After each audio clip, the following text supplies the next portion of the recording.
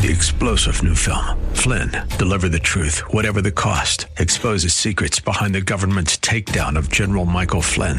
Flynn knew what the intel world had been up to. He ordered the first audit of the use of contractors. This set off alarm bells. He told the truth. He was the most dangerous person for Donald Trump to hire. They had to get rid of Flynn. Flynn, deliver the truth, whatever the cost. Available now. Watch it today. Go to salemnow.com. salemnow.com. Today on Cornerstone Connection with Pastor Gary Hamrick. Real love is calling, listen, truth opens up your eyes. Mercy is waiting for you with every sunrise. But I think what God was saying in a broader sense was, saturate your home with Scripture. Make sure that you're talking to your kids just as you do life. As you walk along the road, as you get up in the morning, as you go to bed at night. Always talk about the Lord in the context of life. Always be instilling Scripture and biblical principles in your home. And by the way, live it out, because the best thing for your kids is for them to see it in your life. And when it's hypocritical in your life, it'll damage them.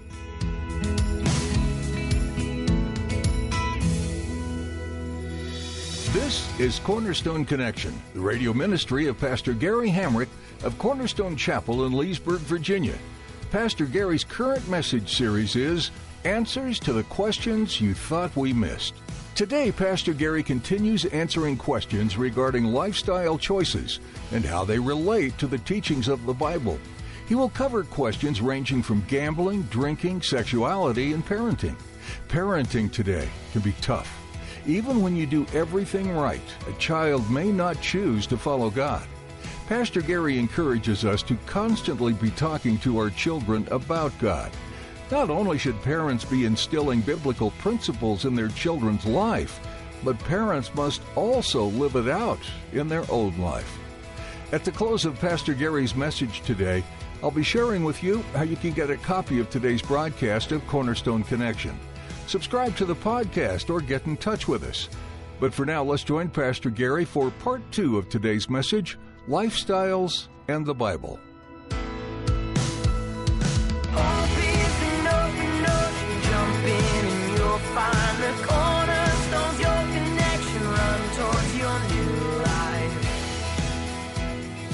I had a guy many years ago, doesn't go to Cornerstone, it was when I was a youth pastor many years ago before I became pastor here, who was married, divorced his wife, remarried, and had 3 daughters.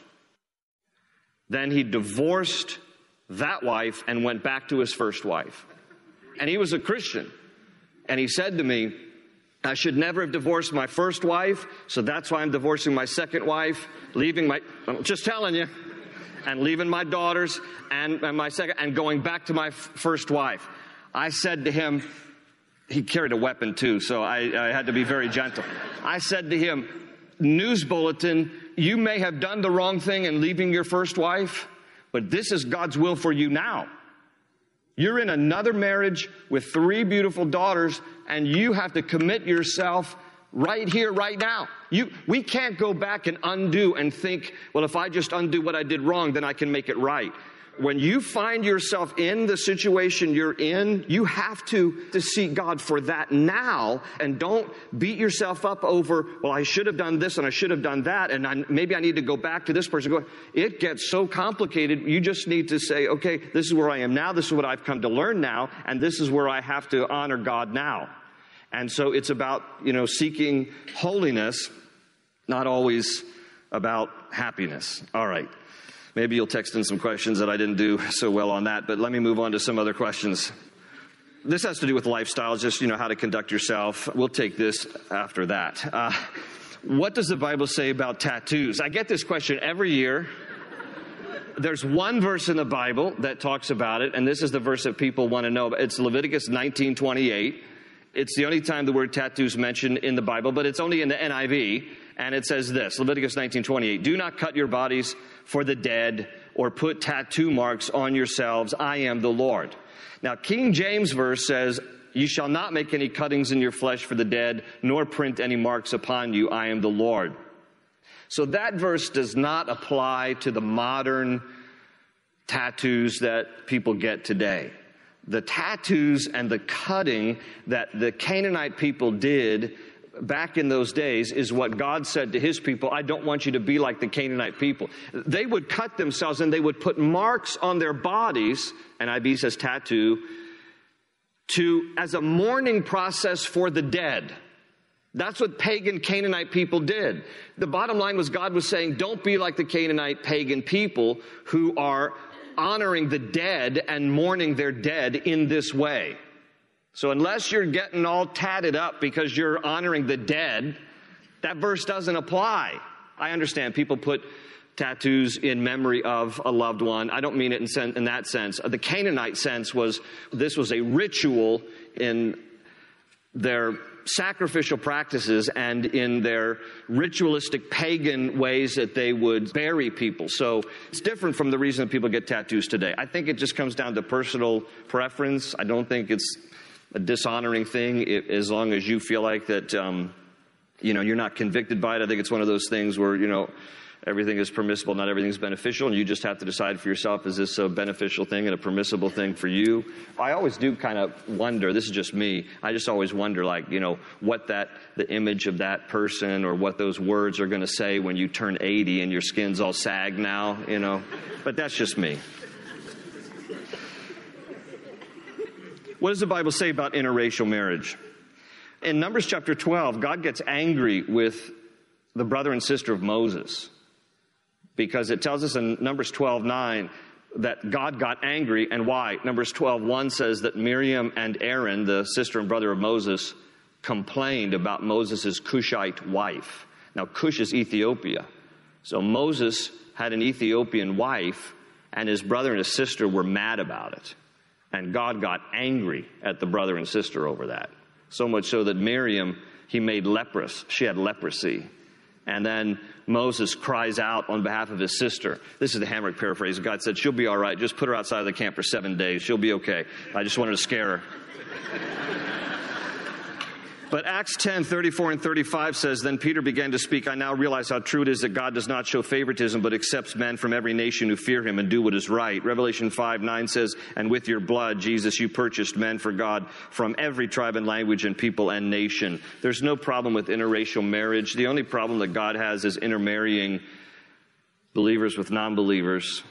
That's what you see through the Bible when he talks about his people separating from pagan people. That's God's only concern about marriage in that regard. But racially, God accepts all people from all nations, all tribes, all languages, and interracial marriage is not an issue. Now, it might be a cultural problem that you will encounter if people don't accept your interracial marriage. And obviously, we still live in a world where there's still plenty of racism and still plenty of people who are bigoted in that sense, and so you might have difficulties in the way some people, unfortunately, will receive you, but there's nothing in God's Word that prohibits interracial marriage. People had a lot of questions about parenting. 3 questions real quickly. How on earth do you raise God-seeking, loving, following children in our society today? Here's another. There are so many books about parenting and schooling choices. Which would you recommend? And what are good passages in the Bible to help give wisdom in raising unruly children? I'm no parent expert. I would just recommend a few things. Pray a lot. Prayer works. Pray a lot. Make family devotions a regular part of your family life. Terry was wonderful about at dinner time. That was the time where, we pulled out the Bible, and she often was the one who's, let's have family devotions. And, when your kids are really little, the goal is maybe we can get through family devotions without anybody bleeding. That's the first goal, is just maybe they'll just sit here and listen long enough. It can become a fun family time after dinner, just to have some devotions together, pray together. And, I just say live and love close. Keep your kids close to you. Make sure that they bond with you and you with them, because to the degree that they are bonded with you and, of course, supremely bonded to the Lord, they will be less likely to be interested in the ways of the world. It is difficult. You just really need to seek the Lord and pray a lot. You can do the best you can, and still some kids go off the rails. and you've done nothing wrong. And some parents don't try very well at all, and their kids grow up to be God-fearing, loving people. So, sometimes it's just outside of our control. There's no one formula for it. Deuteronomy 6:4-9 is a passage that always spoke to me when we were raising our kids. It says this: "Hear, O Israel, the Lord our God, the Lord is one. Love the Lord your God with all your heart, with all your soul, and with all your strength. These commandments that I give you today are to be upon your hearts. Impress them on your children. Talk about them when you sit at home and when you walk along the road and when you lie down and when you get up. Tie them as symbols on your hands and bind them on your foreheads. Write them on the doorframes of your houses and on your gates." Now, the Jews took that literally. So you have these mezuzahs on the doorframes of homes with scripture verses on the inside. But I think what God was saying in a broader sense was, saturate your home with Scripture. Make sure that you're talking to your kids just as you do life, as you walk along the road, as you get up in the morning, as you go to bed at night. Always talk about the Lord in the context of life. Always be instilling Scripture and biblical principles in your home. And by the way, live it out, because the best thing for your kids is for them to see it in your life. And when it's hypocritical in your life, it'll damage them. So make sure that it's not just something that is taught, but it's something that is caught. But again, pray a lot, because it's not an easy thing, especially in these days. Some books that I'd recommend: talk to a couple of the guys on staff. They recommend Emerson Eggerich's, who was here this past fall. He wrote a book called Love and Respect in the Family. That's Emerson Eggerich, Love and Respect in the Family. John Rosemond wrote a book called Parenting by the Book. Andreas Kassenberger wrote a book, God, Marriage, and Family, Rebuilding the Biblical Foundation. As a college student in public university, this is another question: how can I stay true to the teachings of God, specifically maintaining that homosexuality is a sin without labeling me a bigot? I had many, many questions about homosexuality and even a few questions about transgender. So let me try to move through this as carefully as I can. So this college student is asking, I want to be true to what God says about homosexuality, but I don't want people to label me a bigot. First of all, the person who wrote the question correctly identifies that the Bible does speak of homosexuality as a sin in several different places in the Bible. It's not just an Old Testament thing, Genesis 18:19, Sodom and Gomorrah. Romans chapter 1 calls homosexuality indecent, unnatural, and a perversion. Again, in speaking about it by definition, it doesn't mean that we don't love homosexuals, because we do. And we need to be very careful in how we always present the truth seasoned with grace. I think one of the best things we can do is just love people who are homosexuals. Just demonstrate genuine love. Genuine, non-sexual, Christian, compassionate love. I think that goes a long way to demonstrate Christ to people. This person's question, though, is how can I stand for the truth and my principles without being labeled a bigot? That part is probably going to be unavoidable. And Jesus even said, that we would be persecuted when we identify with him. And so some of that is unavoidable. Just because you are principled and just because you stand on what you believe to be the truth of God's word, there will just be simply people who don't like you. It's really interesting in our culture how tolerance is preached, but it's not always practiced. And it's not always practiced among Christians, for sure, but it's also equally sometimes not practiced among those who look at Christians. They aren't very tolerant of our views concerning subjects like this. Along these lines, somebody asks this: many people say that gender and sexuality are not a choice, that this is how God made them. How can one counter that without making the person feel attacked or hated by the church? Again, this is a very complex issue. Gender and sexuality are not a choice within the purview of how God made us. It's pretty clear in Genesis 1:27, God made us male and female. And then the first union we see is a heterosexual union. And so God made us male and female. First union is heterosexual. We see the model. We see God's design from the beginning. When we step out of that design, we are technically making a choice. However, anybody who is in a different lifestyle besides God's original design will never tell you that it is a choice. I'm speaking technically, but in terms of feelings, people don't feel that they are choosing. They feel this is the way that they are wired. So I want to just, in addressing this, I want to quote a few sources and a few people, because I think that some of them are certainly more able to comment on this because of the lifestyle that they've come out of and how they've struggled themselves. But first I want to quote from the American Psychological Association on the issue of, aren't we just born this way? This is the American Psychological Association, certainly not a Christian organization, all right, just the APA. They say this, quote, there is no consensus among scientists about the exact reason that an individual develops a heterosexual, bisexual, gay, or lesbian orientation. Although much research has examined the possible genetic, hormonal, developmental, social, and cultural influences on sexual orientation, no findings have emerged that permit scientists to conclude that sexual orientation is determined by any particular factor or factors. Many think that nature and nurture both play complex roles, end quote. There's truth to that. Nature would include genetic, hormonal, biological influences, which mostly occur before birth. Nurture includes psychological, sociological, cultural, and developmental influences that mostly occur after birth. So, nature and nurture may both play some role in same-sex attraction or gender identity issues.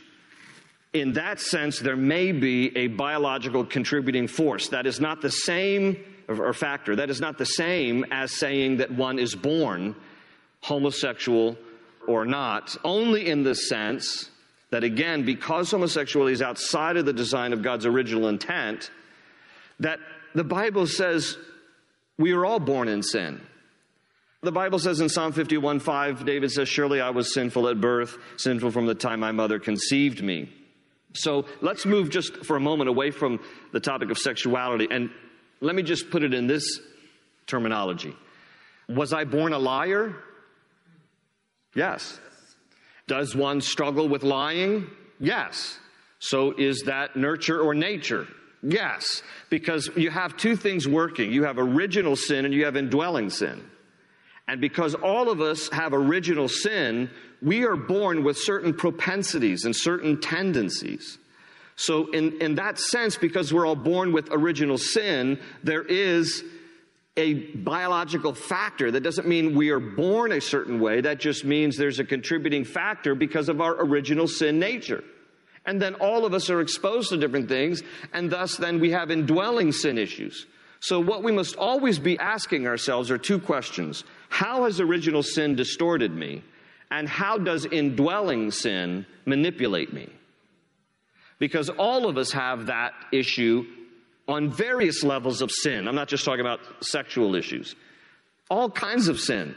Original sin and indwelling sin means we have to be asking and searching our hearts daily that we are following the Lord. Now let me quote for you Dr. Christopher Yuan, who is a Chinese-American, open homosexual, agnostic, drug dealer.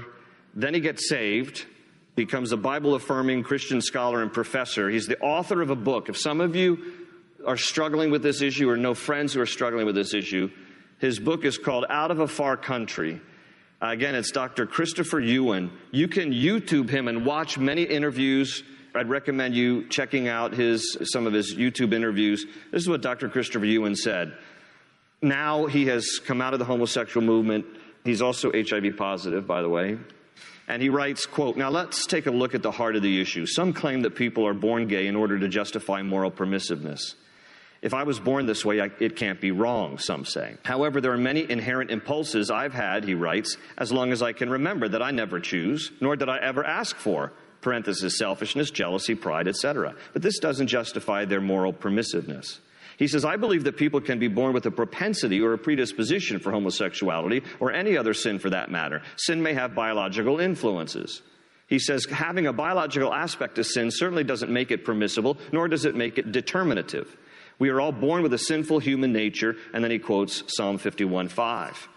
And of course, a comparison to this whole matter of are we born this way? They've done many studies on alcoholism, too. Some people are genetically predisposed. There is a biological component, but it doesn't mean, therefore, that it defines you, that it is predeterminative of your life, and neither does it mean that you should just indulge in alcoholism because you might come from a family that is predisposed to it. Another good book that I recommend to you, you can also YouTube her. She's done many interviews. is a book called The Secret Thoughts of an Unlikely Convert by Dr. Rosario Butterfield. She's a former professor of English literature at Syracuse University. She talks very openly about her lesbian lifestyle and that how a pastor befriended her, did Bible studies with her, and just loved her into the kingdom. She came to faith in Christ, and now she speaks about her transformed life in Christ. So I'd recommend her as a resource too, Dr. Rosario Butterfield. Let me quickly get through some of these other questions. As Christians, how can we love our gay friends without making them feel hated by God and the church or inadvertently condoning their lifestyle? Listen, again, show them love. We're not trying to address people's sexual orientation. As Christians, we want to address people's soul orientation. Everybody understand that?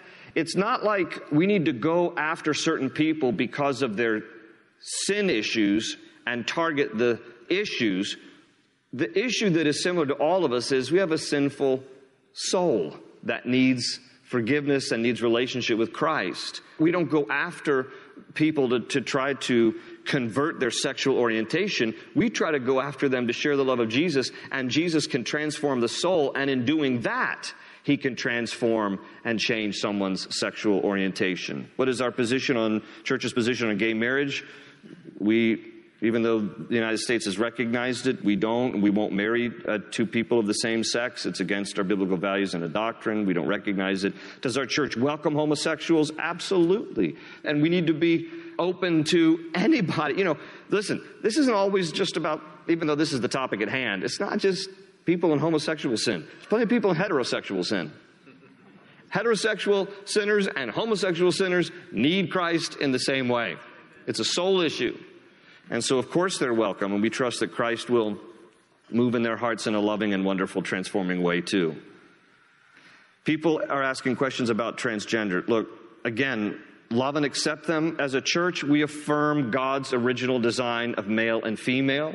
God has uniquely knit us together. Psalm 139, verses 13 and 14, David talks about how you formed my inward parts, you knitted me together in my mother's womb, surely I'm fearfully and wonderfully made. So therefore we honor the sexual identity that God has given us, and so that's where we find our identities in the Lord, but we have to love people who are in gender confusion and gender identity, and again, try to show Christ. We're living in a very complex world today. It's become very gender neutral. It's become very confusing. We have to just stand for truth and present it in love. Is it a sin to get drunk? Yes, Ephesians 5:18. People are asking, should I confront my family members about excessive drinking, or should I just let the Holy Spirit take care of it? If something's potentially damaging to a family member, sure, confront it. I'm a vegan. I have debates about eating meat. Are we free to eat meat or just vegetables and fruits, as I mentioned in the beginning? Genesis 9:2 and 3, after the flood, the Bible says that God gave us permission. Everything that lives and moves will be food for you. Just as I gave you the green plants, I now give you everything. Praise God. But listen, if you want a vegan burger versus, a real beef patty, I personally think it's boring, but it's probably healthier for you. And so it's a choice. It's a choice, honestly, but it's not a biblical mandate to stay. What does the Bible say about gambling? The Bible doesn't specifically address, gambling, obviously, but it does address the love of money, that we shouldn't love money. Proverbs 13:11 warns about getting rich quick, and gambling can be addicting. 2 million Americans are addicted to gambling, and 20% of Americans admit that gambling interferes with work or relationships. So I'm not a fan at all. I know some of you are like, hey, is it okay to play the lotto? If you win, just tithe. That's all I have to say. I wouldn't recommend it. I think it's foolishness. I think it's a wasteful way to use money that God has entrusted to your care. And so I think gambling's a dangerous thing. It just leads to, I've seen wrecked marriages. I've seen addiction. I've seen bad things come out of it. So I don't think it's a good thing to do.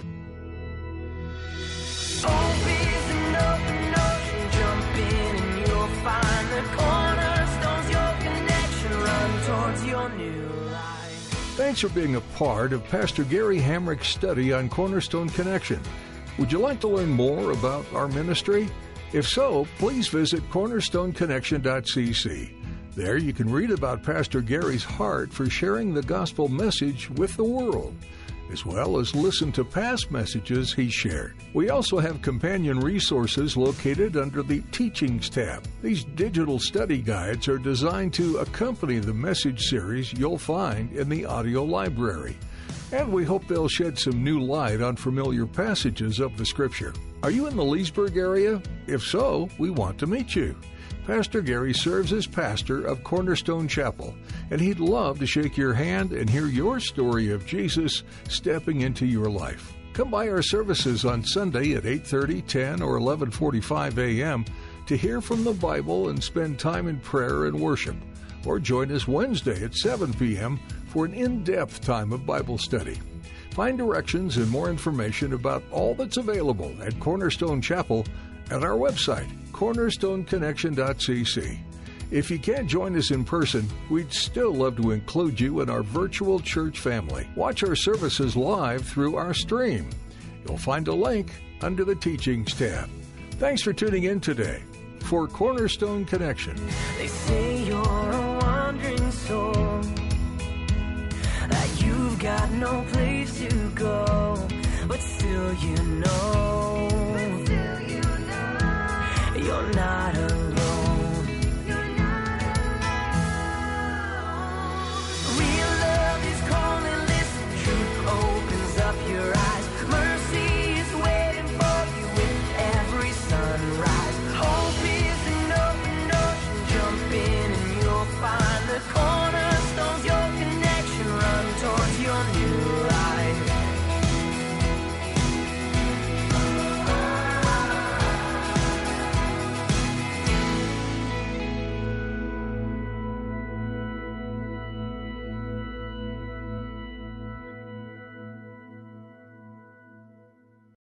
Three-star General Michael J. Flynn, head of the Pentagon Intelligence Agency, knew all the government's dirty secrets. He was one of the most respected generals in the military. Flynn knew what the intel world had been up to. He understood its funding. He ordered the first audit of the use of contractors. This set off alarm bells.